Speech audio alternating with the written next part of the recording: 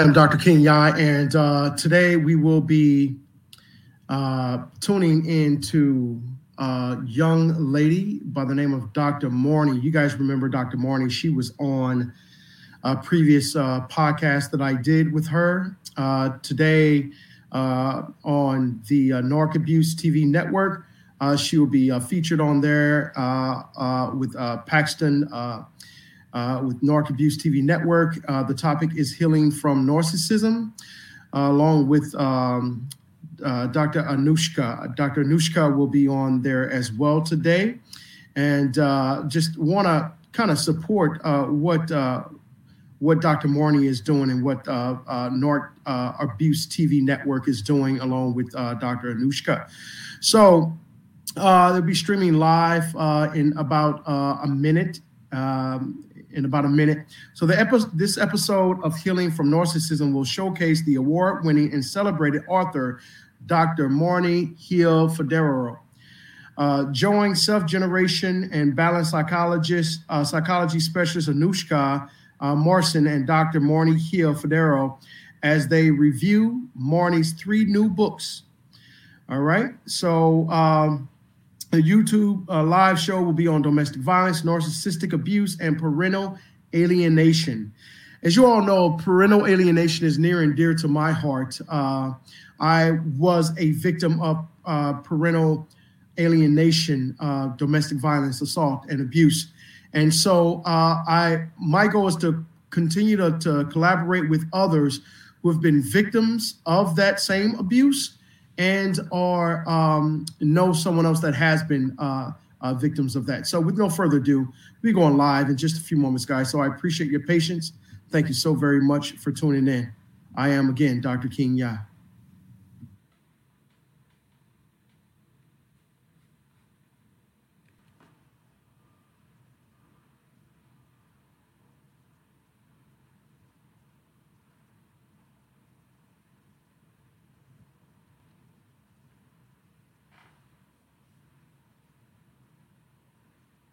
Hey, it's Sarah Da Silva, life coach and studying psychologist here to invite you along to Narc Abuse TV's new and upcoming show, Gaslighting 101 with Sarah Da Silva. We're going to be talking about gaslighting, all the means of abuse, all the ways that we can heal from narcissistic abuse specifically, and how you can find empowerment moving forward, especially when it's a really hard thing to talk about this kind of and talk to other people about it, especially if you're dealing with complex PTSD. It's an amazing feeling. So please do come along and join us. Feel free to ask your questions. We're here for you. And in the meantime, if you want to find me on my socials, you can find me at Twitter or Instagram at Heal the Mum Wound. That's MUM. And also on my website, healthemumwound.com. Really hope to see you there.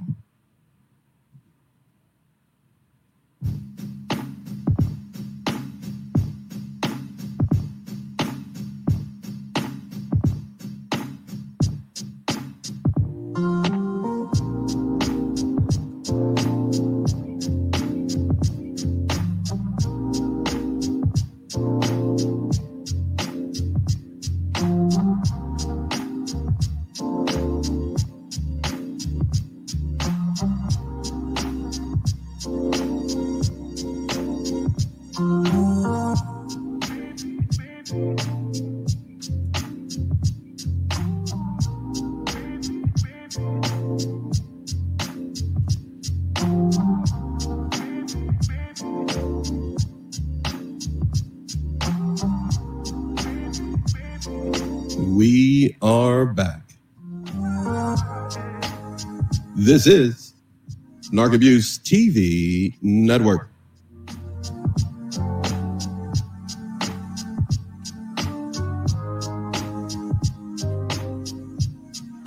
Just in case you're wondering. Our season doesn't start, as many of you have asked, until March 1st. But we just had to do this today with Dr. Morney Hill-Figueroa, who is coming to rock your world. Opening up an entire library of books to help you through domestic violence, narcissistic abuse, and parental alienation.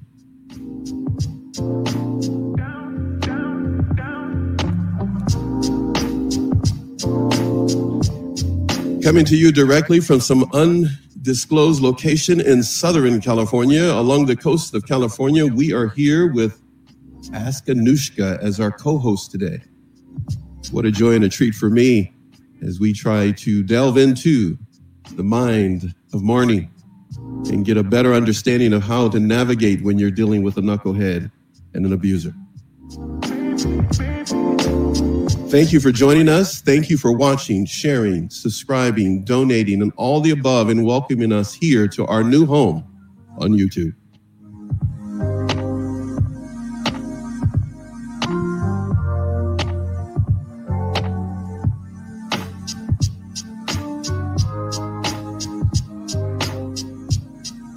We're going to begin our show in a few moments. Changing the way that you view mental health, relationships, and recovery.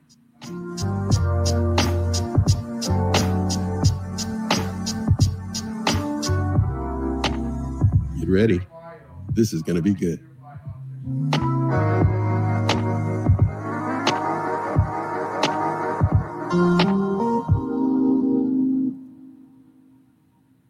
You did it, didn't you? You made it. You survived. You actually made it here. Marnie, how are you? I am great. I'm great. So glad to be here with you both. Are you really? Because you have no idea what I'm going to do to you today.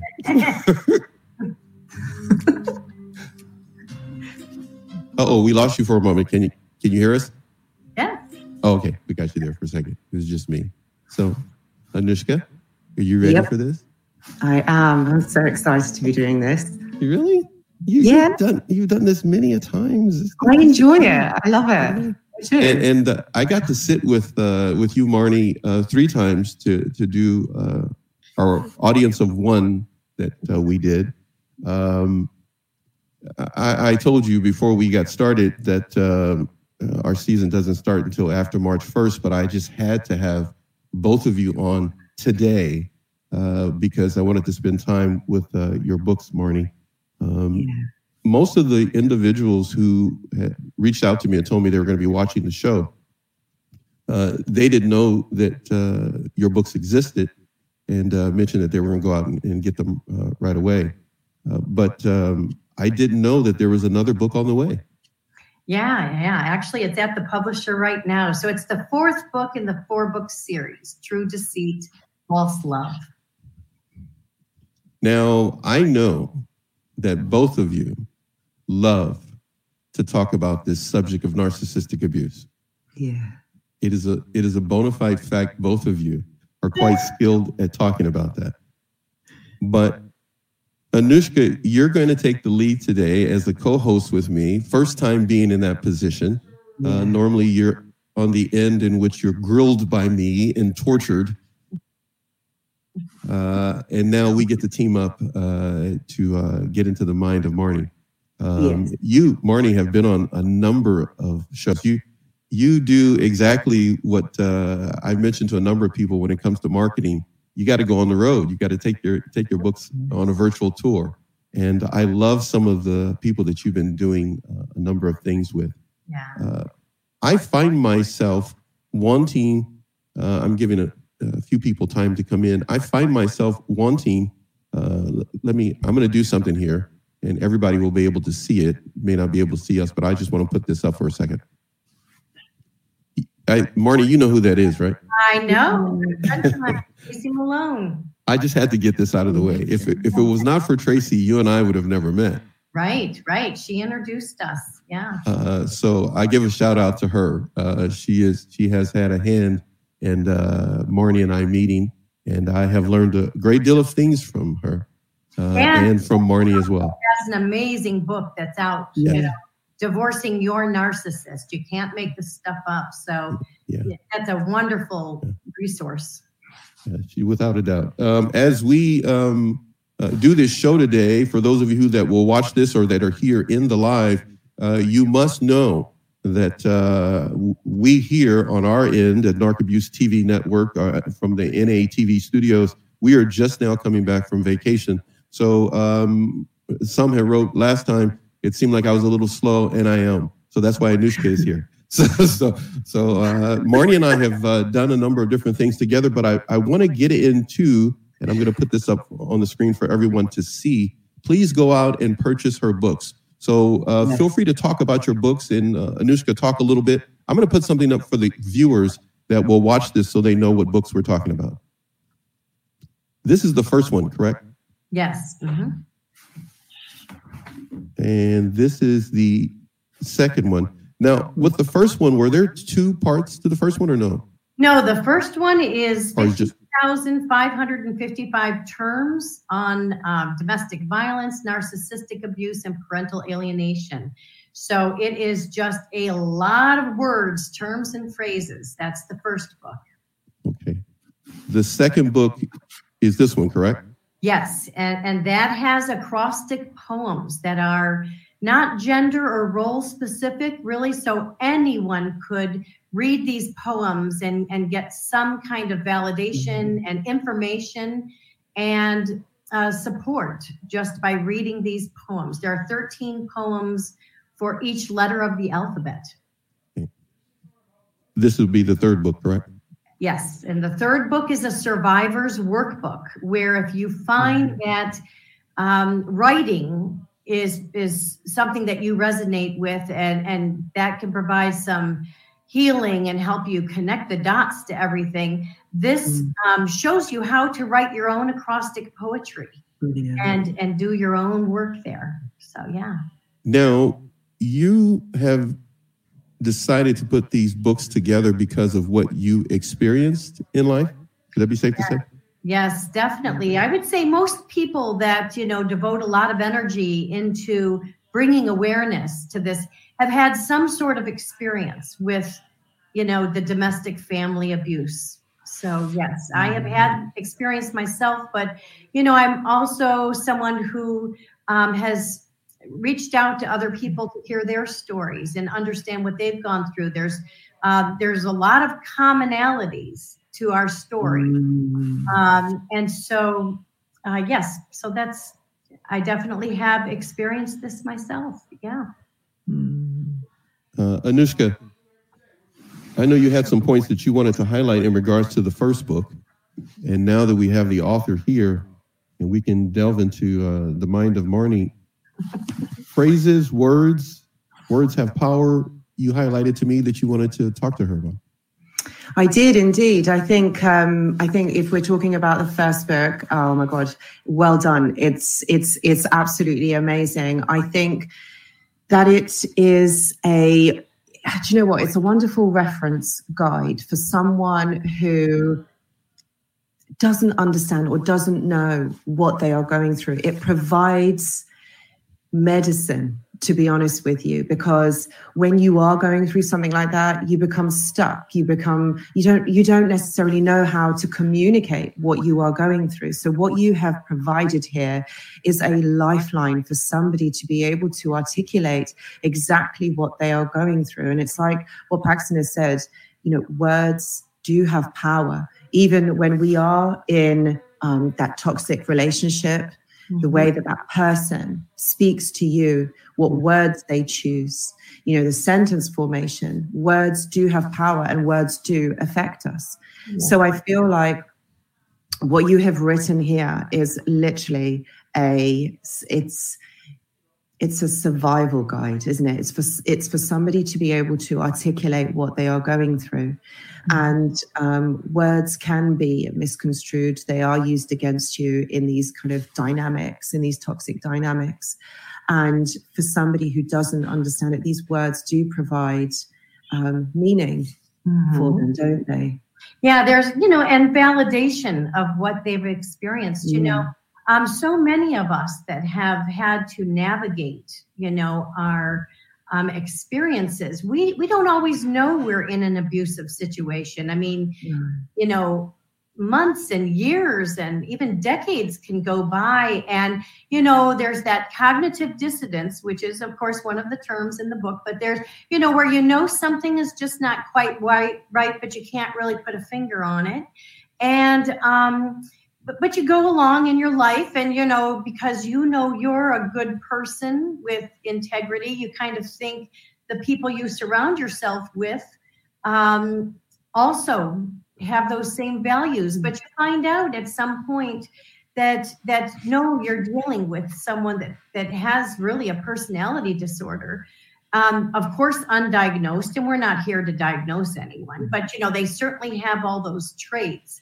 And they definitely use language or the omission of language to slowly gaslight you into believing that your reality is not really what you think it is. So the words have the power to hurt, but they also have the power to heal. They do indeed. That's so important to remember. They do. Words do heal, and I feel like because it allows us to process what we are going through, but also to make sense of this experience as well. And I think you're absolutely right. They do. They use these words against us. It's the gaslighting, isn't it? It's the altering of somebody else's perception of what's going on. I think that's so damaging, and these effects can last for years. Right. And it's done so subtly. It's done in a way that you really, just don't feel like you're going to call them on it because, there's a little bit of truth in some of the things that they say. But, how I came to writing this first book, I had already been using writing in a way to heal. I wrote, my first book was a spiritual fiction called God Came to My Garage Sale. And it was after experiencing miracles, during a very, very tough time where I had to leave the world as I know it. I had to leave my home. I found I was left with nothing and, no home, no money. Actually, no children, even though I had a beautiful relationship with them into their 20s. So, it was just a shocking situation. And so the writing I found to be very healing. There were many versions of that first book. But then I, really tweaked it and wanted to make it a spiritual fiction. But in the meantime, I was always writing down terms that people were talking about. Like, I didn't even know what narcissist abuse was. I didn't really even fully understand the term of narcissism. But then there's so many other terms, brainwashing, no contact. Some of those things make sense, but there were a lot of terms that I really needed to look up to fully understand. So I would just, as I was healing and trying to make sense of what I was going through, I would have a spiral notebook where I would start writing down these terms with the intention that I would look them up and kind of put the pieces of my own puzzle together with, it certainly made sense what people were talking about. So after a while, the list was like 100 words. It was like so many words I had to look up, but it didn't take too much longer that there were 1,000 words. And then I really, really did a deep dive into this. And I thought, wow, if this is helping me doing the research, understanding what these mean, kind of doing some reflecting on my own experiences and putting it all together, then I thought maybe I should write a book. Yes. And I should put this together. And so once I got going with that, it became a passion to want to not only heal myself, but also to help other people and inspire other people, because I know the feeling of being totally alone. And as we know, this can happen to both men and women. It's not a gender specific thing at all.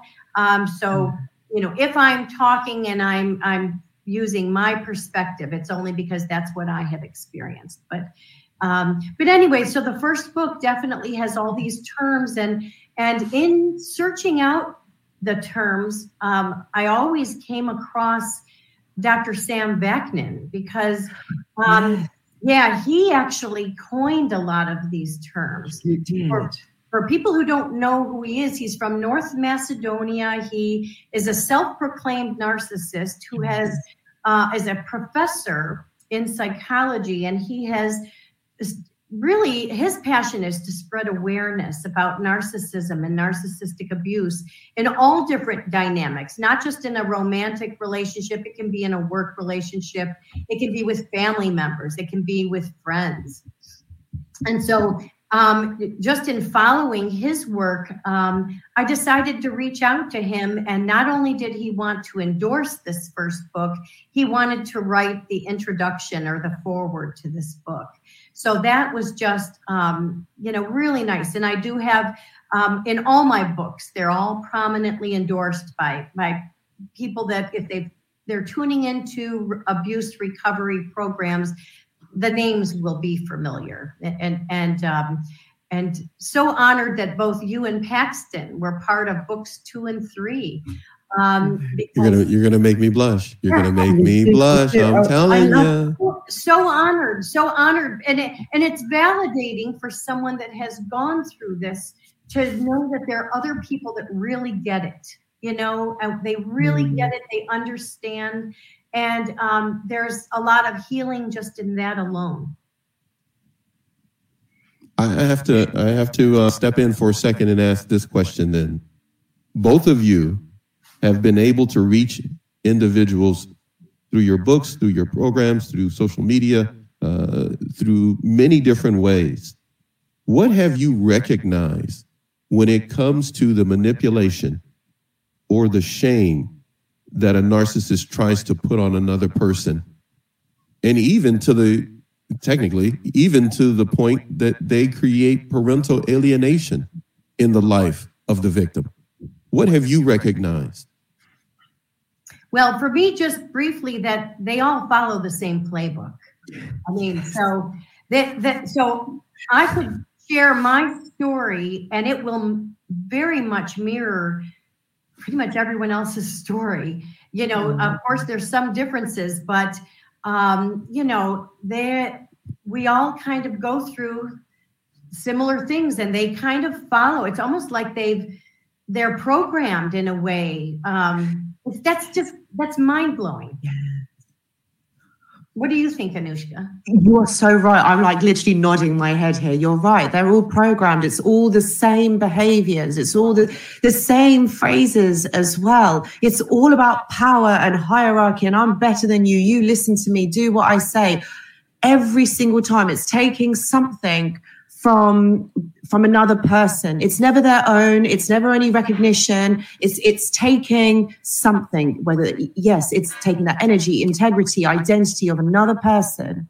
And this is, and in some way, this builds them up. This makes them stronger. That's what I've noticed, through the work that I've been doing this over the years. Right. And also, because they take so much from other people, they are really empty shells. Like, they really, they don't even understand people, and they're not very genuine. They have no problem lying, and honesty is one of the values that, is probably the biggest value that I hold dear. And so you are completely, there's different phases to the abuse. Yeah. So you really don't know that you're in the thick of it until you're way into it. And, in my case, I divorced my abuser after 27 years, and people will say, like, how did you stay in that so long? But I've read of people that have stayed in 50-year marriages that are finally figuring it out.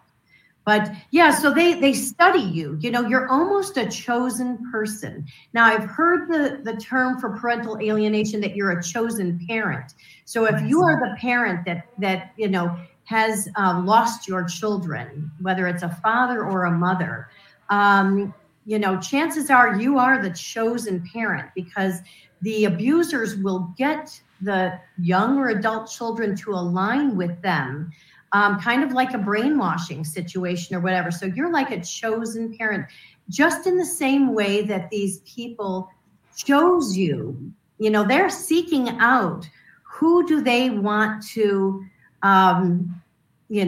be involved with, and they pick people that are nice, loving, forgiving, kind of look at the world with a positive lens, which I'd like to say I still do. I still want to believe in goodness and in humanity, and I don't want to let this one abuser, and then I later on found out there were others too, because there's flying monkeys or family members, people that you once you've gone through this, you and then you start doing some of the inner work, and you look into your situation, you realize that there are others here too.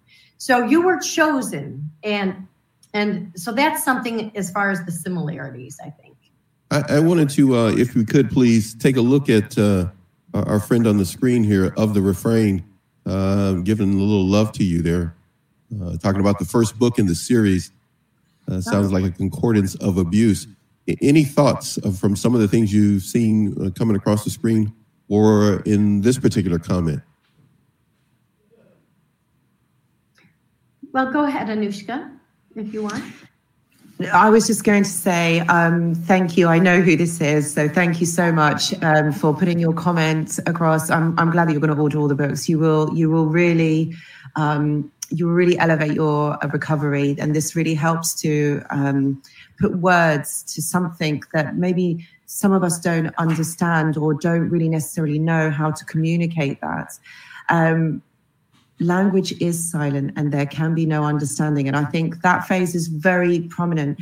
It's true. We are sometimes silenced. We have to, when we are gaslighted, or when we also experience the silent treatment from these abusers.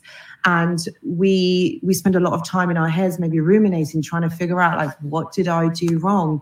And it's like, Dr. Marnie, what you said before, there's like different stages of this. And so I think this is really important, and it's a really prominent statement. Where language is silent, there can be no understanding. Yeah, absolutely. Yeah. You're getting a lot of love, Marnie. Yeah. I see. I'm putting up. There's a lot of comments that I haven't even been able to get to yet. You're getting a lot of love from the viewers, and hopefully everyone will get a chance to make it a point to put the pizza down. Spend money on the books. Don't be a cheapskate and embarrass me in front of my guests. Please go out and pick up the book. I truly appreciate it. Much love to you, Kenya, Dr. Kenya Speaks TV, for making sure that as many as possible can be reached by means of Dr. Marnie and Anushka and this show. Just a food for thought for anyone that comes here and it's your first time here. Feel free to connect with Marnie on her platforms and ways to reach her, and Anushka as well. She has her Ask Anushka format in helping you get balanced in your psychological steps in life. There is something on the screen here from Raven Scott Girl Talk. She says, writing and journaling have helped me in my healing process. Yeah. Thoughts on that, please. By the way, everybody, please subscribe to Raven Scott Girl Talk.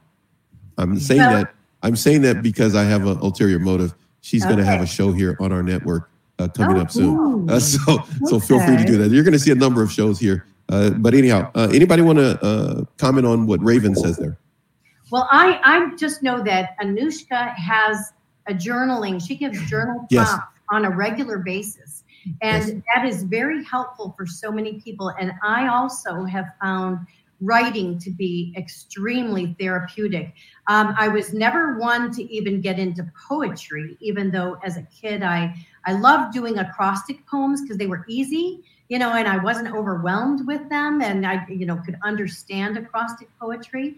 But the poetry, is actually good because you can take topics and issues in small segments and unpack it, and as opposed to the whole idea of thinking, oh, I've got to write an entire book, or I need to write an entire essay. That could be overwhelming. So you really want to, you can take it in small segments, but it's a very safe place to work out your thoughts, is with words, because, you can journal, and then it could make you think of something else, and something else, you'll start writing more, and one thing leads to another, and it's just, you kind of get it out, which is really nice, because not everyone can afford counseling or even want to go that route. There's only so many hours in the day to tune into podcasts or, to read literature. So writing is very healing. There's many, many different ways that people can heal, but writing is wonderful. And Anushka, your journal prompts, and just your program and just your shorts, like, I don't know what you call those, but those little steps that you get a message across, and it lets people think and helps validate what they're going through. I'm smiling and I'm laughing because Anushka didn't plan for this. She was so ready. She's got notes for you, and now you're giving her compliments, and I'm watching her with that smile light up. This is so good between both of you. I love it. No, and you're absolutely right. Thank you, Paxton. And thank you, Dr. Kingia Speaks TV. Marnie, I just wanted to emphasize, yes, that you're absolutely right. Sometimes people don't have the time or even the financial resources for therapy. And again, if you think about it, therapy is about speaking your truth, speaking about your experience. And so that's why journaling, writing it down, is so therapeutic. It's another way of expressing. What you're doing is you're creating an outlet to allow these words, to allow these thoughts and emotions, because emotions are also attached to words. So when people are writing in their journals, when they're writing about the experience, the mind, it processes so much. And through that processing, we're able to attach different meaning. We're able to understand this in a different way. And it is really cathartic. It's really healing. Mm-hmm. I agree. Yeah. I'm going to move to, I'm going to put something up on the screen that I kind of teased a little bit and put it up there.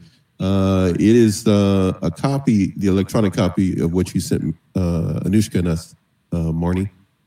So give me a moment here. I'm going to put that up for us to see. I find this title, beautiful title you have there. Thanks. True Deceit, False Love. Yeah, I love that. When you first told me, I went like, man, that's a T-shirt right there. Yeah. That's like a coffee mug. It's like for every survivor should get that, because it's almost two phases of life happening at the same time. That's just my perspective and twist on it. The title in itself, I'm just curious. How did you come up with that title? I had that title in me actually while I was married. So I actually at some point was trying to put the pieces of the puzzle together. I had that cognitive dissonance. I knew something wasn't just right. But I hadn't gotten to the point where my light bulb was fully illuminated. So I guess early on, I was just kind of writing down some things. And I have a background in education. So I was a high school teacher for 35 years and an adjunct university professor for 12. And so I'm just very familiar with, writing and working out things that way. But I actually came up with that title while I was married. And I was thinking true love, but this isn't true love. It's anything but true love. What it was true deceit. So the love was false. And so I just, I always had that title in my mind. And actually when I did my spiritual fiction and, your copywriting things, or you're buying domains, for future websites or whatever. This is, I did all that before I even began writing. I actually purchased the domain for True Deceit, False Love, because even there then, because I knew I needed to do something with that. I didn't quite know what, but I knew I needed to do something, and it just to me made sense. And then I did want to, with the subtitles, definitely address domestic violence, narcissistic abuse, and then later parental alienation, when that became, a part of the big turning point, the big eye opener that happened. So when it came to this aspect of domestic violence, yes, it's a heavy hitter. Yeah, those two words. When it comes to domestic violence, how is it that the acrostic anthems play a part in helping someone heal from that, when it may be quite difficult for them to even gather their emotions? How does it help? Well, there's many different forms that domestic violence can take place. There's many different ways that is expressed, or sometimes not expressed. So right. Sometimes the omission is part of it, where the victim, I don't always like to use the word victim, but that does. Yeah, I know what you mean. Are victims in the beginning anyway.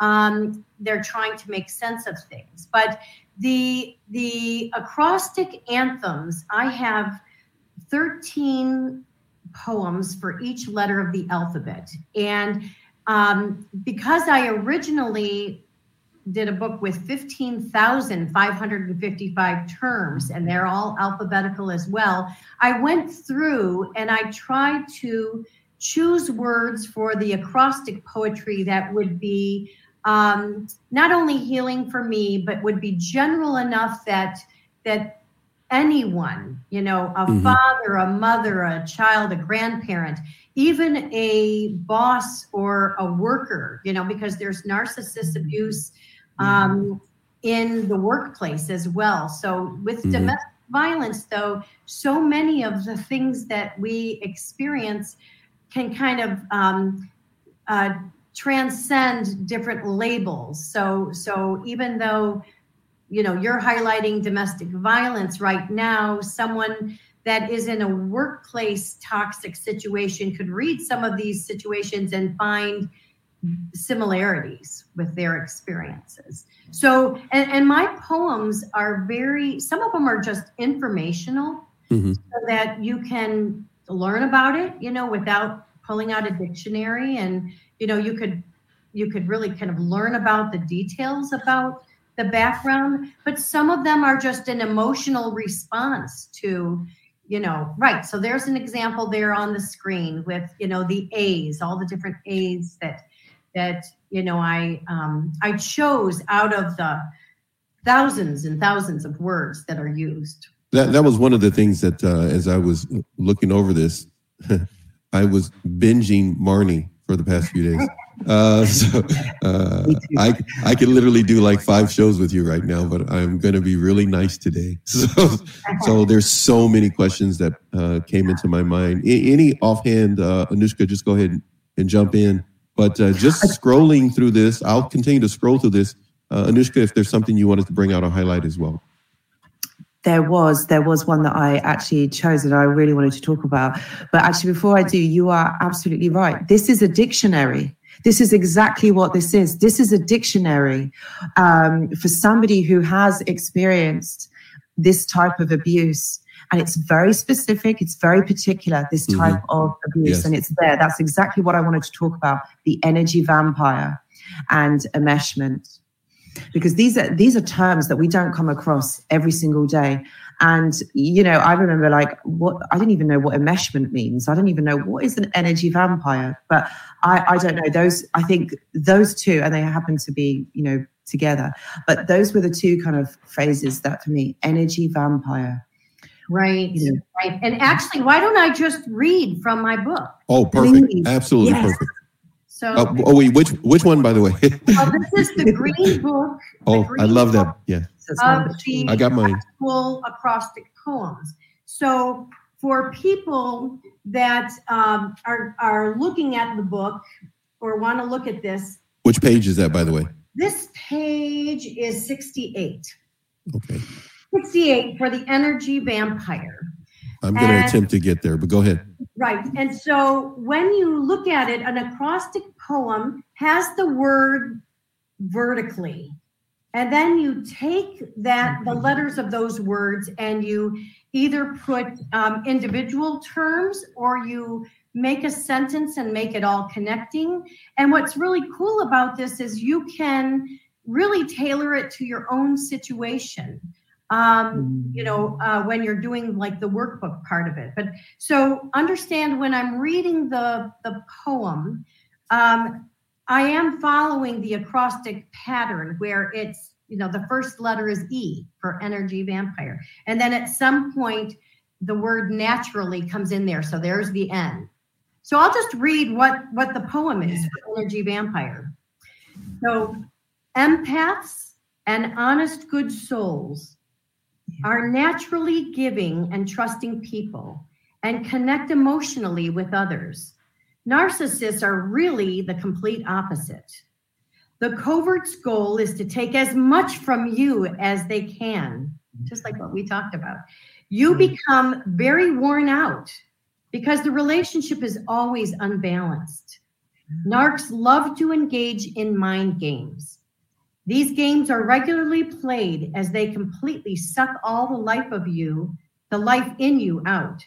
The malignant narcissists are relentless, and your supply will never be enough for them. They are energy vampires. And actually, Dr. King just wrote in there, venomous vipers.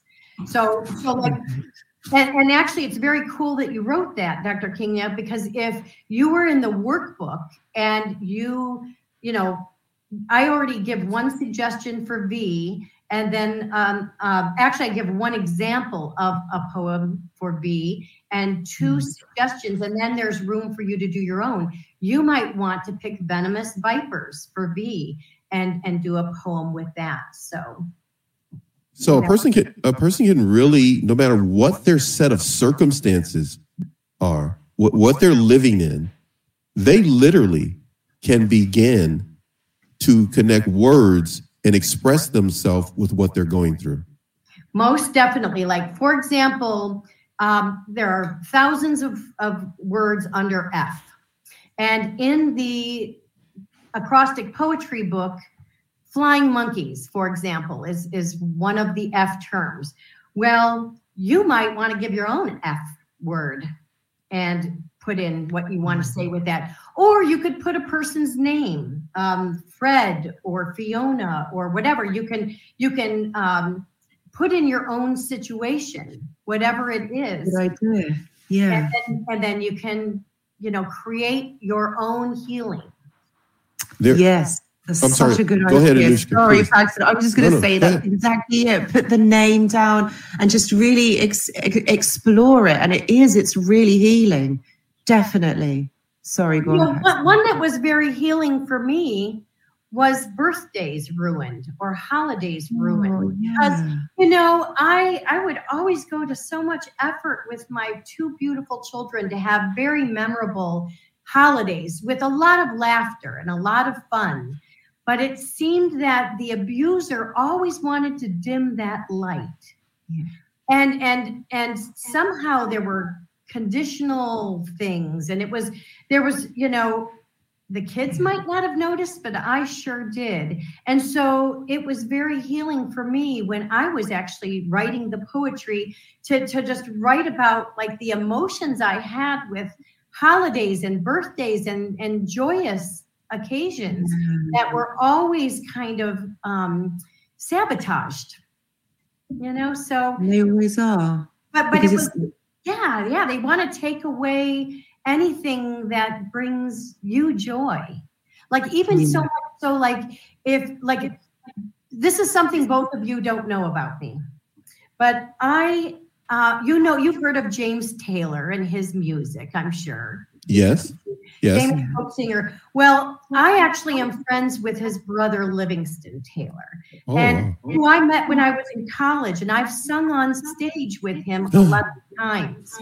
Okay, that's two things then we don't know. You didn't ever talk. Now, all the talking we've done, you never told me you sing. But go ahead. No, go ahead, please. I don't really. But I did I did this Loving Arms duet with him 11 times on stage over like a 30-year period. And the last was out in Maine, I believe. I flew to Maine and was part of his show, which was great. And, he is just an amazing musician.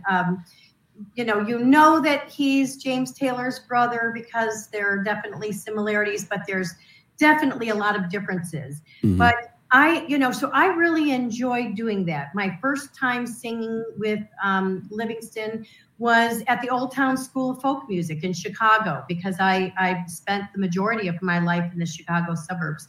Well, that was such an exciting thing for me. But that was something that my abuser would slowly sabotage, tell me negative things about him, or that just discounted that I loved that music. And so it's even something like that. It's a little strange, but the things that you like, whether it's a musician or an author or a movie or a TV show or certain type of clothes or certain foods. I mean, it doesn't matter what it is. The narcissistic abuser will make you question why you like that, and kind of put thoughts in your head that really you shouldn't be liking that. Or like, let's say you have a good friend that you've met someone and you really are connecting with them. They will actually make up things. They'll say, "Oh, did you know that friend came on to me? And they said bad things. And I don't think you should really hang out with them." And you very easily then say, "Well, I don't want you to feel uncomfortable. I just won't pursue that friendship," or whatever. When really they're just trying to isolate you and sabotage your happiness. And so true. Yeah, so that's just an example of that. But that's a common thing that takes place. It's very personal because each individual goes through it. But it seems, as you said at the beginning, Marnie, as well as you, Anushka, this is a common thing that many experience, that what they like is sabotaged, undermined, and they set individuals up with false statements to sabotage their happiness. I just want to do this. What was it like, if you could describe for those who are just beginning this journey of being, as it were, having their eyes open, being in a position where they're starting to understand, what was it like emotionally for you?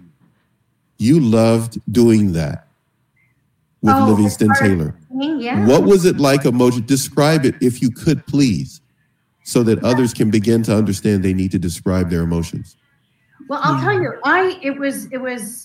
it was upsetting, because you'd like to think that someone who cares about you would kind of care about some of the same things that you like. But luckily, I did have a light within me, and I did have enough, I don't know what you call it, enough strength within me to still pursue the things that I like to do. So even though he was trying to dumb that down or get me to stop doing some of those things that I enjoyed, like the times I would sing on stage with Livingston, I continued to do it, but I ended up just doing it alone.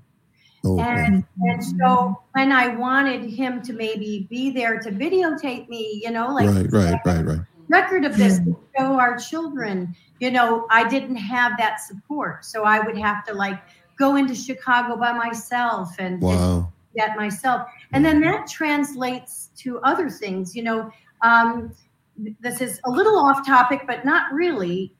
When you are going through domestic violence, narcissist abuse, your emotions and your emotional illness in a way can kind of transfer to physical ailments. So there are a lot of people that are in these situations that all of a sudden get autoimmune diseases, or they just they are not as healthy as they once were. And then I will tell you, if anyone's experiencing that, once you remove yourself from these toxic people, it's amazing how, like, I have absolutely no health issues at all, but it's a very different scenario than where I was. And so what will happen, just like the abuser would not support me when I was going into Chicago or, for performing or whatever, they won't support you with medical things. So I remember I needed to, at one point, try to figure out,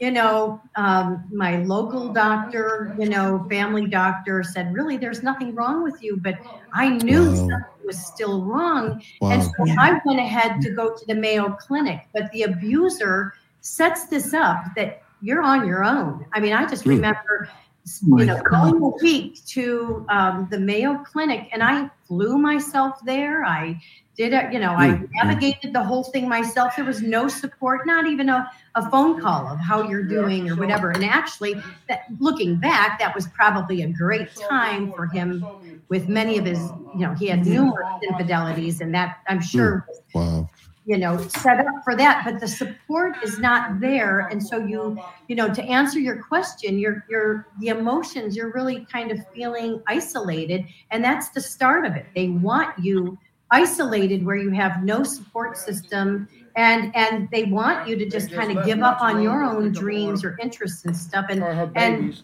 most of us do. We give up a lot.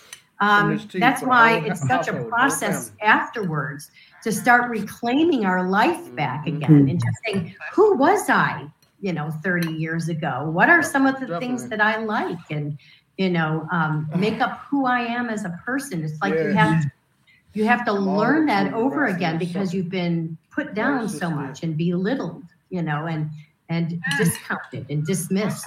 Did you feel yourself getting lost? Because when you're dealing with this narcissistic abuse, did you feel yourself getting lost in that you didn't know who you were? That's a good question. I could see how that could happen to a lot of people. I don't feel that I got lost, but I certainly was in a state of cognitive dissonance for a long time.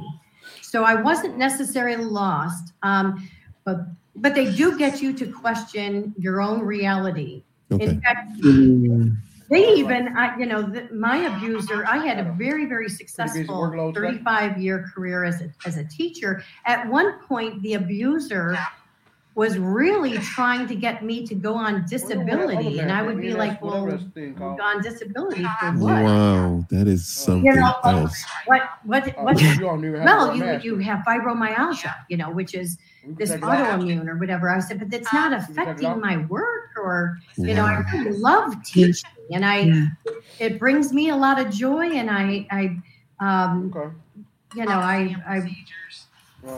couldn't understand, but they want to get you to a point where you're not even. You were going to be in lockdown. You were going to be in lockdown, Marnie.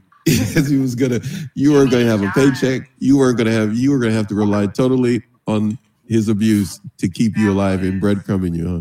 And actually, a lot of people, I've heard of many fathers that loved their children and wanted to say, okay, well, listen, I will stay home with the kids and raise them and bring them to their activities, and I'll make the lunches for school and that type of thing, while their wife, is the breadwinner, and that would be a joint decision supposedly that they.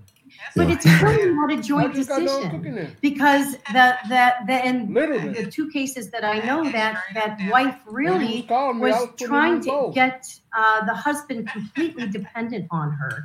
In fact, even said, listen, I think it's too much for us to have two checking accounts. Why don't I just open a checking account, and then I'll give you an allowance for the groceries, and so that husband then, at one point went along with it, saying, okay, well, that sort of makes sense. We'll keep it we'll simplify here. But then the allowance for the food is just basic necessities. The allowance would get reduced and reduced. Oh, this is a couple months or whatever. And so because that father really allowed the mother to just kind of run the show with all that, he didn't really realize the financial abuse that was happening there. And that's a huge money manipulation is a huge component with this type of thing. These abusers believe that money is power. And so they will use that. They will buy off children. They will withhold it from you. Even though we had a very good salary between our two salaries, and his was double than mine, I always felt like we never had enough money. So I went to garage sales, and I would go to Goodwill just to buy my kids clothes, because I don't even think I ever brought my children once to a shopping mall, and that's something I didn't really love to do, to go to a shopping mall, but I always was made to believe we just didn't have the money, when really we had the money. We had more money than we needed, but he had ulterior motives. They were, I should say, narcissistic abuse. Those who do that, they love skimming from the top and taking something for themselves and setting it aside and keeping things hidden. This seems to be, I'm saying that because it seems to be a thing I hear common doing this show now for almost 3 years. It's not 3 years, but 2 years rather. It's been quite amazing to hear the stories of individuals having their income that they have been making and was doing just fine before they met this person, all of a sudden start shrinking, and all of a sudden nobody has money. Until they discard and walk out, and all of a sudden they have money. Right, and there's no accountability for it. And actually, you find out later, many of them have addictions. They have whether it's pornography or gambling or absolutely. Every single time, yes. Yeah, every single time it's those. Actually, some people have other families while they're married to. I've heard that too. Yeah, I've heard that a lot as well. They're supporting children, love children that they might not even know, but they are. The money is just unbelievable. It's used as a manipulation tool, and yes. And it getting back to what we were originally talking about, it makes the victim. It makes the targeted person, let's say that instead. It makes the target dependent. And they have to ask for it's not an equal footing. It's like, you have to ask for, can I please have $10 to, do this? Okay. Need $10? Can't you do that? So. Okay. With that in mind, we've gone 56 minutes, and I do have to leave a moment of the show in which I get to torture you, which is coming up. But first, I'm going to do something else. I need your thoughts, both of you. Feel free to share your thoughts on this. I'll put it up on the screen. With all that has been said, there still comes this opportunity that the narcissist will want to come back, or do a heat check, as it were, or a thermometer check to see where they stand, to see if there's other things they want to do. In your book, your third book, I call it the Green Book, True Deceit, False Love is the series of books dealing with domestic violence, narcissistic abuse, and parental alienation. They love to hoover. Not everybody's experience is the same, but you wrote this. I love what you wrote here. Can we talk about it a little bit, please?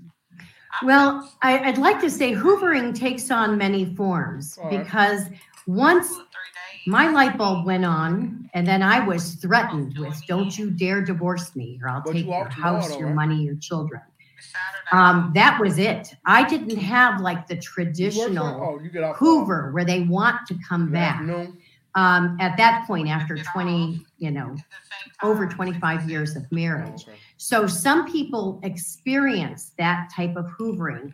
However, I'm currently being hoovered. So I filed for divorce in 2013. I'm currently being hoovered as far as being taken back to court. Yeah. So like, even though it's been almost a decade, the abuser is filing false petitions. They're all done in bad faith, and but you have to address it because it's a legal document against you, and so there's hoovering that way. But I experienced a hoovering before we got married.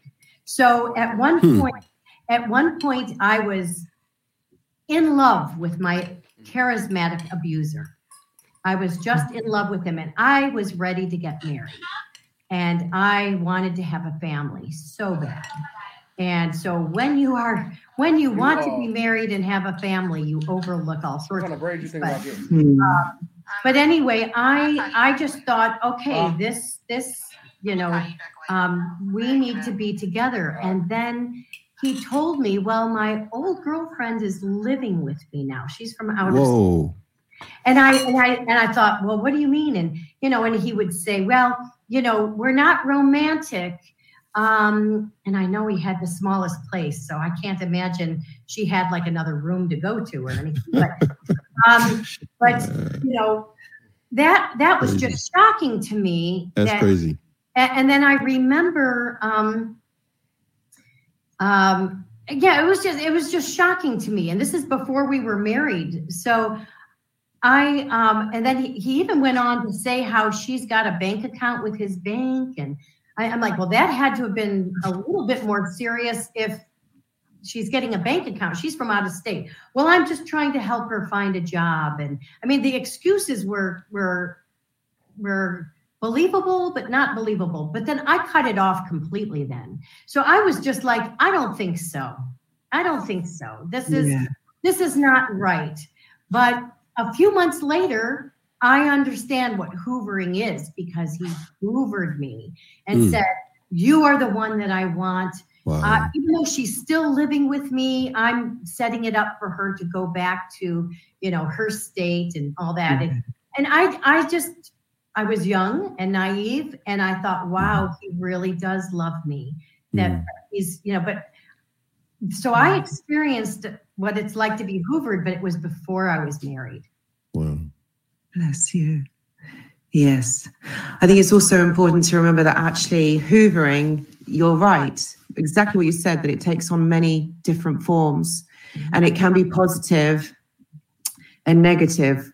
I guess what is positive hoovering? I guess where there isn't a lot of malice and anger behind it, because actually stalking can be a form of hoovering when somebody is watching you, online or physically watching you. I didn't know that, but I learned that not so long ago, actually, when I was doing research into one of my videos. But that's what I mean by kind of negative hoovering. But positive, it's more of like what you experience. Oh, you're the woman of my dreams. I want you. You're the one. I guess that's more in a positive sense, because there isn't a negative part of it there. But hoovering is a really peculiar thing, isn't it? It's full of lies. There is there's no intent of there ever being this healthy relationship. But yeah, it's all about. And there's a harem. One of the terms is a harem garage or a harem closet. Yeah. These abusers, whether it's men or women, they try to hold on to their past relationships. They keep the door open with these past relationships. So like, for example, in my case, when, they move on right away, like when they know you are done and you're not, going to have any part to do with it, they already have these people lined up for years. They just keep the contact going.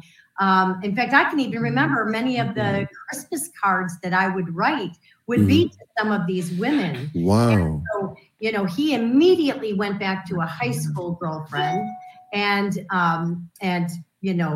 even was paying for trips to, out to Vegas and different things, even though the divorce wasn't final. He keeps in touch with work relationships, some people, and so he always kept the door open so that he could go back to these people.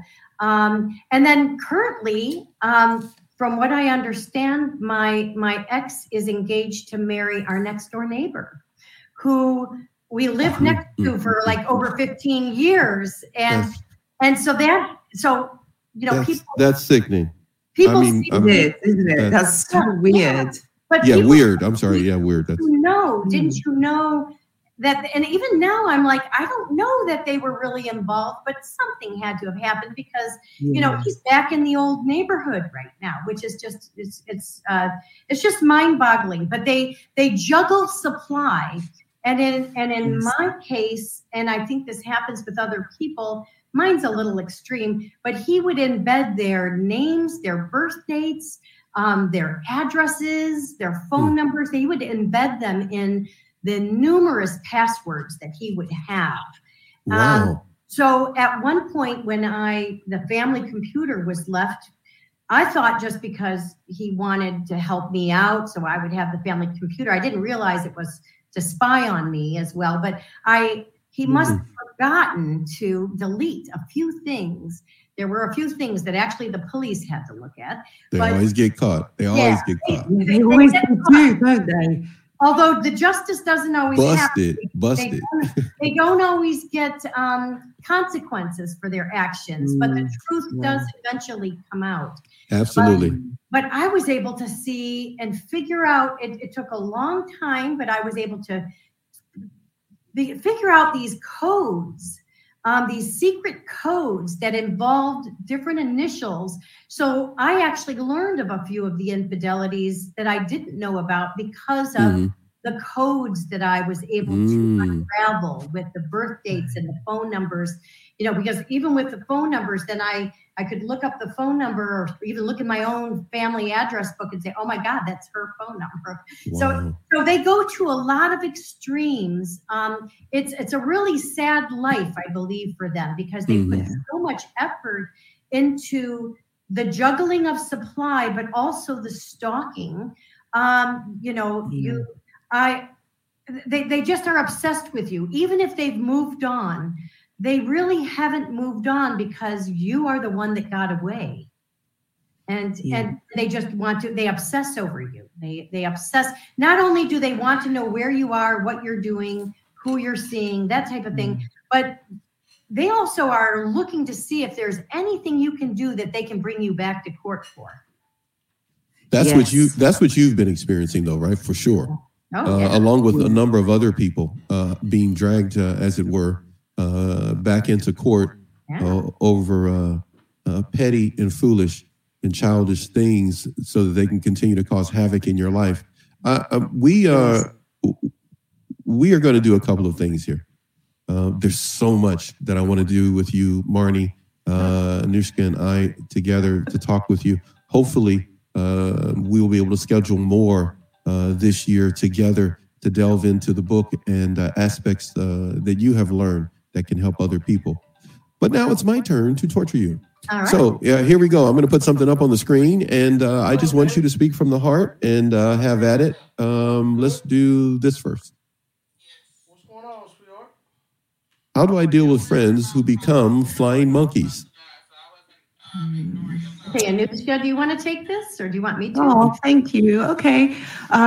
This is really sad, when it's friends and people who you've invested time and energy and emotion into. But I think what you've got to remember is that these people are, dragged into the world of this narcissist, of this person. And I feel like whatever you do, it's going to be like a losing battle. And I think the best thing to do in these situations is you have to cut them off. And I know that's really heartbreaking because, like I said, they're your friends. You've invested time. You've got to know them. But all they're going to be doing is reporting back to the narcissist. And the thing is, you're never going to be able to feel comfortable with them is because you're going to be thinking about what do I say? Because and where do I go with them? Or what? How do I address this? I don't want to lie to them because we're not liars. We tell the truth. But and then it becomes really difficult. So then that's not really a friendship, is it? That friendship that you, or the way that you knew that person, that doesn't exist. So it becomes really skewed and you become uncomfortable. And what's the point of living life like that? I just think it is really sad when friends do become flying monkeys. This has happened to me. I've experienced this. It is heartbreaking, but you got to let them go, because it's just, they believe the narcissist's cause or the narcissist's version of things. And it's just, you'll become re-traumatized having to over-explain yourself, over-validate things. And it's just, there's no point. Right. Actually, you know, that's a wonderful response to that. How do you deal with friends? And actually, some of these friends are friends that you had before the relationship. Yeah. So you had a history with them for years.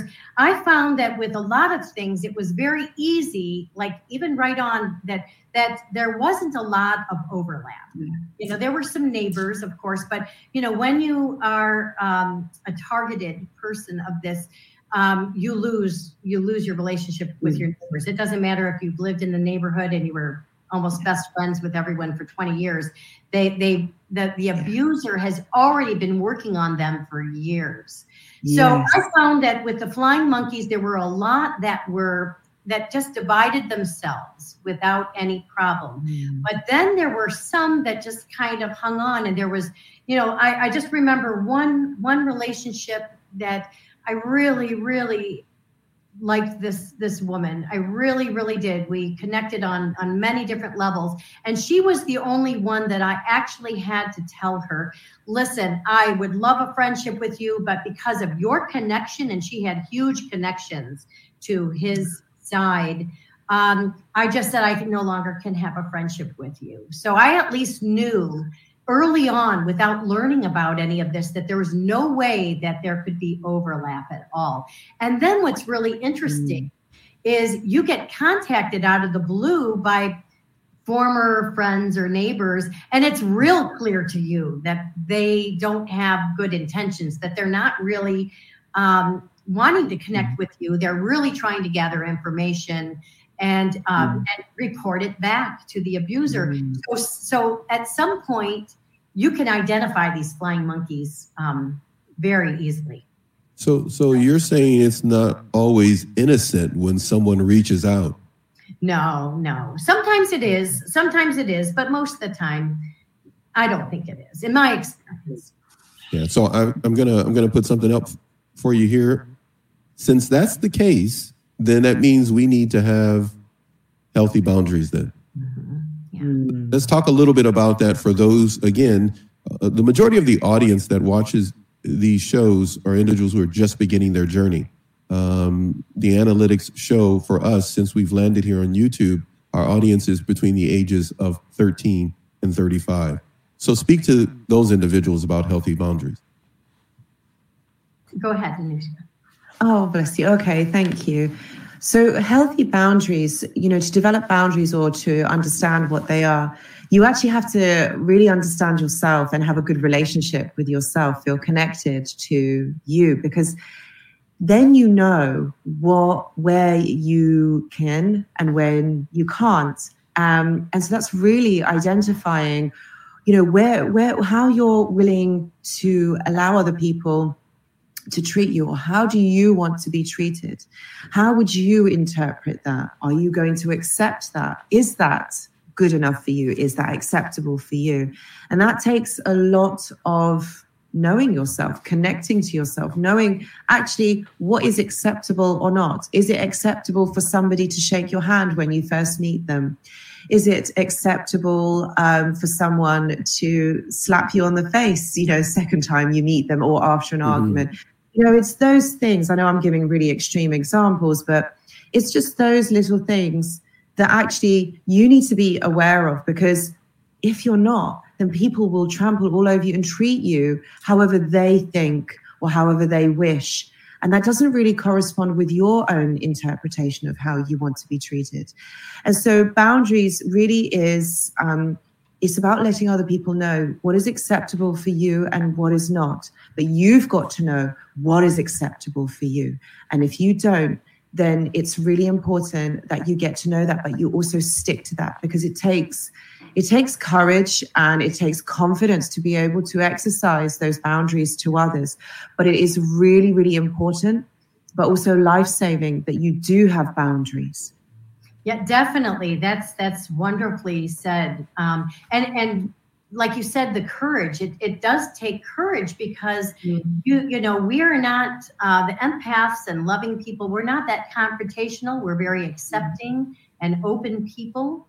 And so it goes kind of against our nature in a way to put up the boundaries. And so a couple things to this answer. I would say, you need to do some of the inner work, and that is a process. That doesn't happen overnight. In fact, you know, I decided at the start of this new year, that was a good time for me to set some boundaries with some people that normally I would not have boundaries with at all. And that was very, very hard to do. And you second guess yourself and you feel guilty in a way, like, I've had this relationship for so long, you know, for me to go no contact or go low contact is really, you know, pretty extreme. But you find you need to, so you do some inner work and you realize what makes you a target. What are some of the patterns you have developed over the years? And you might find that some people, even family members that you thought really had your back and you were, you know, they don't necessarily. And so it's a scary thing to do. It does take courage to put up those boundaries.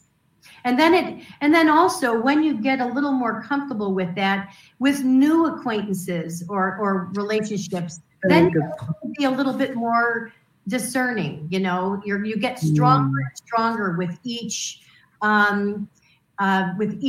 situation, you know.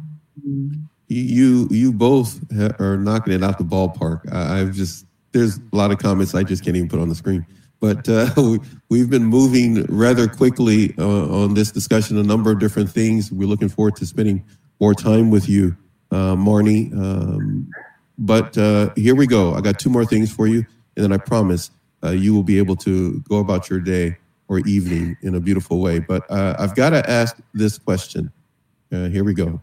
That's not true. I got three things, but here we go. I'm going to put something up, and Marnie, this is for you. Okay. I want you to feel free to describe this picture.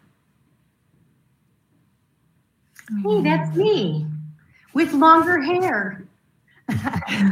Well, you look like a person who has healthy boundaries right there. I'll tell you, I evolved into a person with healthy boundaries. So that picture is actually my backyard.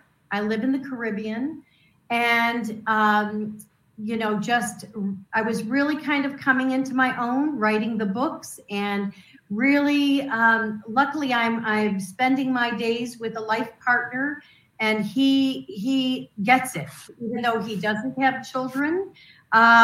He has experienced situations himself, and actually, you know, understands the players in the game, and so. When you are surrounded in happiness, and you know, I got myself to a safe place, you really are happy. So that photo of me was just actually, I think that's the photo in my fourth book. That's the picture right now. Actually, that's the photo that's there. I wasn't quite yet ready for the short hair to be out there. Oh, you look beautiful with I was your just about hair. to say that you look beautiful, and the energy of you on that photo, you can really see so much health, happiness. It's beautiful, honestly. I agree. Okay, so since that's the case, and you've given us some background there about you and where you are right now, but more importantly, the stylish, beautiful look that you have on right now. It's an inside joke. No, everybody's not going to understand what's going on. The three of us do, so just endure that. We know what you're saying. Yeah, we know what's going on. Okay, so here we go. I'm going to put something up, and please tell me what you think. Sometimes people find themselves in a position in which whether it be flying monkeys, whatever it may be, whoever may come into their life. They feel a need to do something, and they want to try to do this. They want to prove themselves to other people because of being victimized by an abuser, by a freeloader, by an individual who is less than what they say they are. Why is it important for a person in recovery, as they move toward regaining their strength and their emotional stability, to balance out their life, to regenerate their life? Why is it important for them to stop trying to prove themselves to other people? Anushka, you're always going to go first, by the way. Let me just clarify that. Okay, all right. I feel bad. No pressure, brother. Okay, it's fine. This is because if you're trying to prove yourself to others, this isn't, in a way, it's an abusive. You've been conditioned to do this. Like, this is what your abuser, has made you do. Like, you've always got to try and prove yourself. You're always second guessing yourself. So it's kind of instilling the premise for that you're not good enough, that you're not enough, by yourself. So you've got to prove your worth. You've got to prove who you are. But actually, you don't need to do any of that because you're already enough. But when you're with the abuser, they make you believe that you're not enough. So you have to prove yourself. You have to prove that actually this is the truth, or this is what's going on. And it's almost, I want to say that it's almost like gaslighting yourself a little bit, because you're trying to prove who you are to others, because you need the validation from others, when actually you already are enough, and you have to believe that within yourself. So this is the secondary level of abuse that's continuing after the abuser has made you kind of believe that you're not enough and you're having to prove yourself. And so, you're it's kind of continuing this abuse. I totally agree. And the only thing I would add to that is it kind of puts you in a defensive mode, where you're just having to defend yourself, when really, like you said, you're good enough for who you are. And in time, you'll find others that you resonate with, that you're not in a competition for. You're not in a, there's just a balanced acceptance. When it comes to your experience today on the show, both of you, what is it that has happened in the show, be nice now, that you had no idea was going to happen, or that you enjoyed? So for me, what I really enjoyed was spending time with both of you. Actually, you're two of my favorite people. And I'm not just saying that because you guys are here. I really have enjoyed it. And it's been really lovely, being on the show with you, Dr. Marnie. It's been so lovely, to, be in your presence, also read your books. It's just been a really lovely, surreal also experience that, I'm on the show with Dr. Marnie, like, these are her books. It's just amazing. It's been really lovely.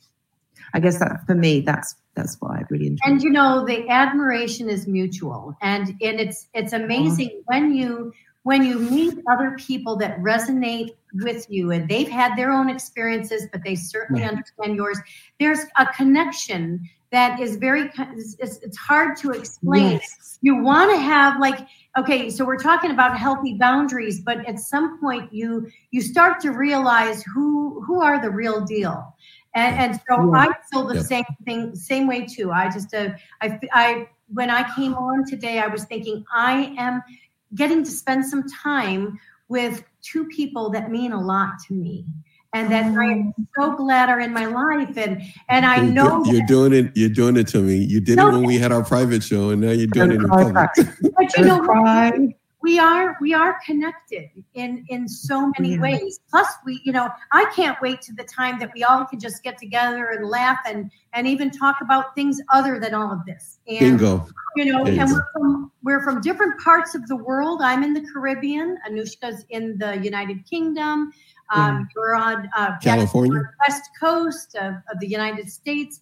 And I know we're going to be coming together and sharing some great times. We have many things that we're going to get together. But I love the fact that we can virtually connect like this. And I think just our conversations and addressing these topics can help a lot of people just by tuning in, and they can resonate with, hey, I'm going through. Oh, look at someone says the 3 months. Are you serious? They just put that. I had to put that up on the screen. That's so true. I didn't put up everything that people have said because we're trying to keep the show moving, but I had to put that one up. That's a great deal. Thank you. I mean, it's such an honor to have both of you endorse my books because I value what you do so much. And before we even met, I was following you, not stalking you, not that kind of thing, but I would tune in to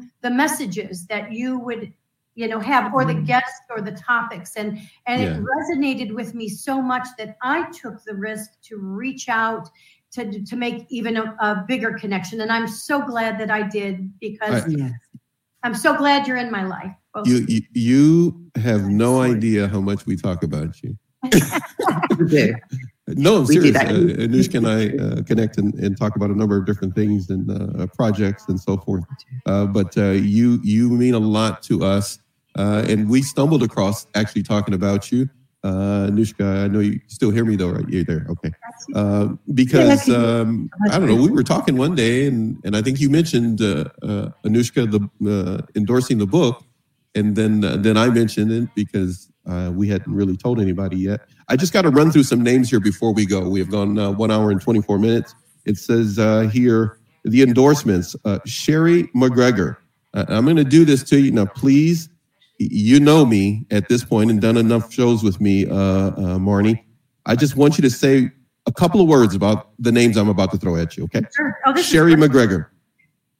Author of Done with the Crying and Beyond Done with the Crying, books and workbooks. She helps parents that are estranged from their children.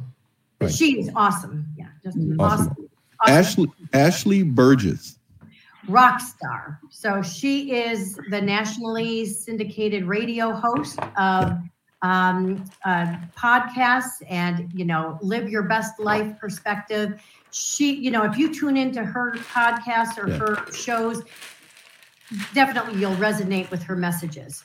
Yes. Just lovely individual. Yes. Listen to her for years, without a doubt. Trisha Barker.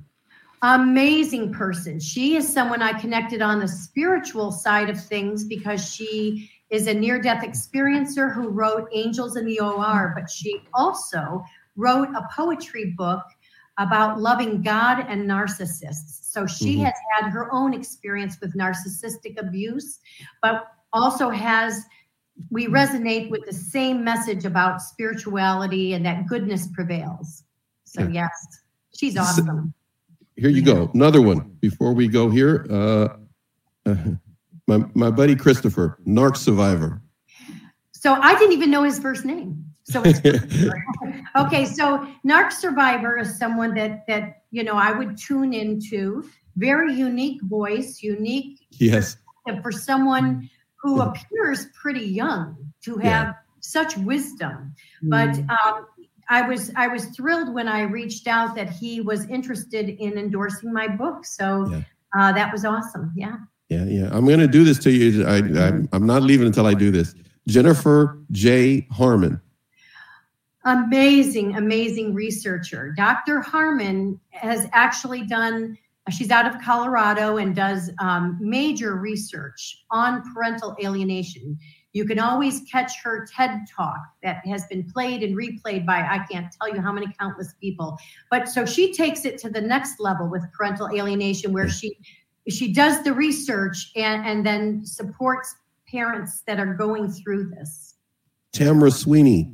One of my best friends. She has Love Dominates, which now has kind of morphed into Agape Love Dominates. She is sailing around the world, spreading the word of love. Agape means love, and her website is Love Dominates. She is a very, very strong survivor who has been alienated from her 4 beautiful children 10 years. 10 years. And is still in the courts with the abuser. Crazy. I remember you telling me about that. Okay, just a few more here. Mr. Sam Vaknin. Well, we kind of talked about him. Yeah. a lot of these phrases, and he provides so much information and perspective and research on all of these dynamics. Lisa A. Romano. She is the breakthrough life coach. So many of us have tuned into her just down to earth conversations. You listen to her and you feel like you're just sitting having a cup of tea and talking about this. So Lisa A. Romano, I was so honored that she chose to endorse my book and even said I was a lighthouse for others. Yes, you are, without a doubt. And Anushka, you have any thoughts about her? Who's that lady? I don't know. Who's Anushka? Here's the other book. Someone that I just feel is like a sister to me. Yes. So, and here she is. But Anushka, you really get it. And you really help so many people. I love reading the comments of what people are saying when they hear what you have to say. But you have a psychologist practitioner background to bring that perspective. And so we all can learn something from you. And so I constantly tune in because I know I'm going to learn something new. But you really get it, not only from your own experiences, but just how you've helped so many other people. Now, look, I may have, and I hope I did not leave someone out. Showing each one of the books. Of course, this is going to be 24/7 video library on YouTube. Right. This is the one that I'm addicted to. This thing right here. This thing is awesome. Yeah. I'm serious. All of the books are great. I feel that. But I literally cannot put this thing down. I find something new. You have an amazing mind, Marnie. Some of the things that you wrote in here to get people jump started.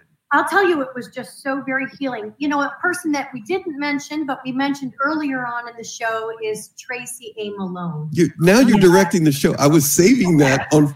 I can't believe you just did that to me. Right. I've deliberately set this up to finally end the show that way, but now you've just called it into the show. Go right ahead. It's your show. Kind of full circle here. But Tracy and I. Saving her for last.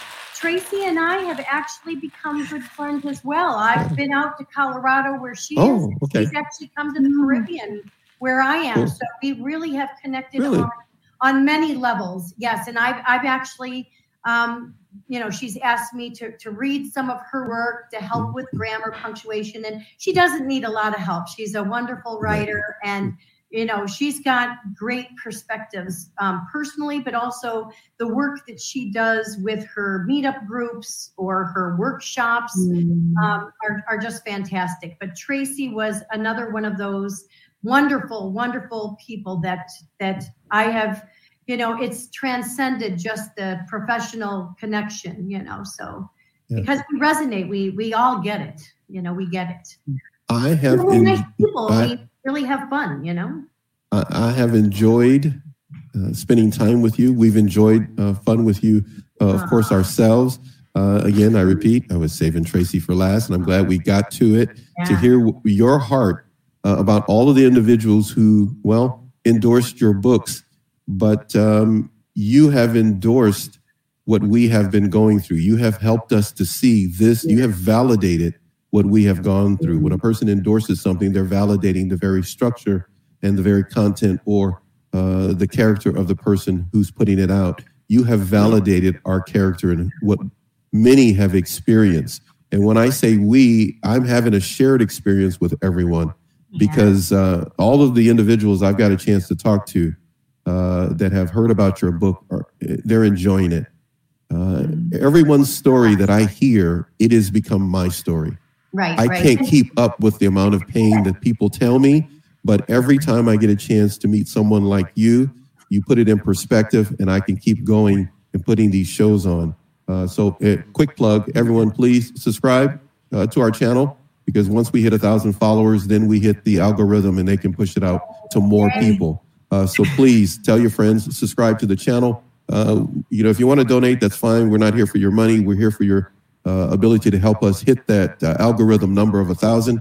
And then we're off and running to get to more people. What I wanted to say to you is this. I'm going to put someone's comments up before I say goodbye. The refrain is asking where to purchase the books. And where does most of the money go back to? Actually, if you become an author like I am now, you'll realize it's not a monetary endeavor at all. In fact, I just did my taxes, and it's, you lose money doing this, but what you gain from doing it is priceless. So really the money goes into the publishing or whatever. Very little goes to the author, just like how they're streaming music. Very little goes to a musician. Yes. Right, the books can be found on Amazon and on Barnes & Noble, as well as Balboa Press, which is a division of Hay House. And, if money is tight for you and you don't need a physical copy of something, I personally like physical copies of books, but you can just get all of these books for just $3.99 online. Yeah, I wanted to put that up so you get a chance to let them know this that you do, the book writing, being on this show, and all of the shows that you've been on. Oh my goodness, numerous shows. Please go to her website, by the way. Your website, by the way, is? It is www, I know I don't have to say that, but GodCameToMyGarageSale.com. Okay. So it is the name of my spiritual fiction, and I just kept it like that. So GodCameToMyGarageSale.com. Yeah, much love. You're getting love on the screen again. I just got to show you that before I end up pulling a plug here. But I just want to say, you give a part of your life that you don't have to give to help others. Yeah. And I respect you and admire you immensely, Marnie. And so does Anushka. I know we've talked. The reason why is because, and I'll tell you this before we end, we've gone an hour and 34 minutes of spending time together, and it's been a true joy for me. The reason I admire you is because in the short time that we've been doing this, we've only been 3 months on YouTube, and we've been doing it a bit on Instagram. I repeat something I've said to others. We've talked to a number of people who've told us, no, they won't come on the show because we don't have enough subscribers or followers, because they're trying to hit their numbers and make money. You've just laid it out exactly the type of people that are on our show and that we love. My daughters and I starting this together. We love you, Marnie, because you give of your time. You're not about money. No. You're the real deal. And as I'm going to put it up on the screen, somebody just type this. This is exactly who you are. Yeah. Everyone else is playing the money game or popularity or paying their staff. You're the real deal. Oh, and you come to help people, as all of our guests do. And Tracy, I will tell you, I was saving her for last. We are indebted to you, Tracy. I want the entire world to know that Marnie and I, including Anushka, we are happy that we were able to meet this woman. It's because of Tracy Malone, who is another amazing self-sacrificing person. I spent time talking with her in a show prep, and I got to hear her mind on stuff. She loves people, and so do you, Marnie, and so do you, Anushka. And everyone that's been on our show is the same. They're willing to give their time and energy, not get paid, and literally have a show to help people. So many blessings to you. Much love for you, my friend. It is bringing awareness, and you'll know that you're helping. Even if you help just one person that's taking the steps towards self-actualization. So, it's important to just, our voices matter. We need to talk. We need to talk about this and let other people know that, they're not alone. You're not alone. Yeah. Anushka, any last words before we go for this experience that you've had? Of course, I know you've touched on a number of things. I just wanted to say that you have brought so much light and love into this world. You've brought literally words to life, experiences to life. You will save people's lives with these books. You really will. I think what you have done is absolutely amazing. And for those of you who don't have these books, please do go and purchase them.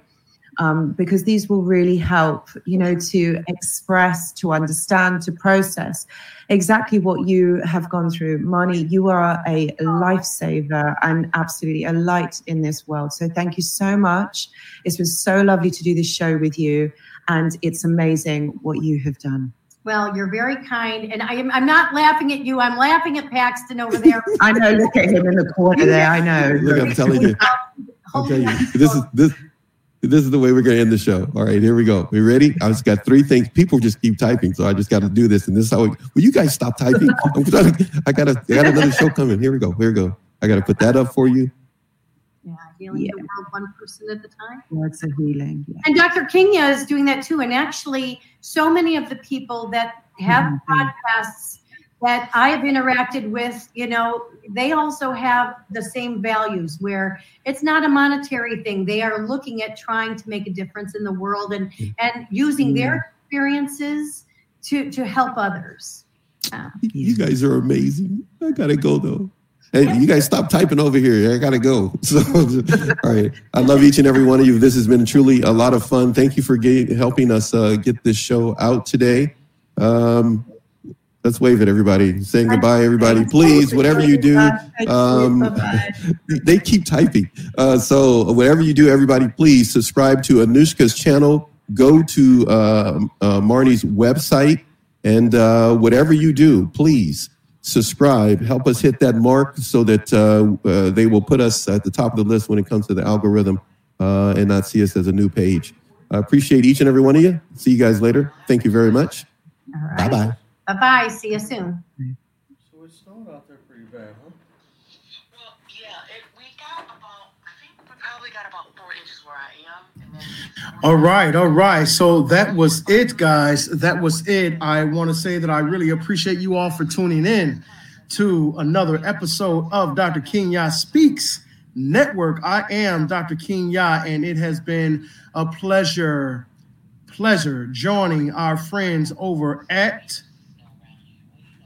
Healing from Narcissism, episode number 2. Brother Paxton with Narc Abuse TV Network. It has been an honor being able to stream with them. Narc Abuse TV Network. Go ahead and get on over there and subscribe. Again, Paxton, I appreciate you. I appreciate you and Dr. Anushka, Dr. Marnie. I appreciate you all so much. For all of the listeners and viewers on YouTube, also on the podcast network, also those that are on LinkedIn. I really appreciate you all so much for your due diligence, for your time, for your patience, and I do not take it for granted at all. I love you all so much. I hope you have found value in this podcast today. Thank you so much. Have a great, safe weekend. It's Friday. May God bless you all. I am once again Dr. Kenya.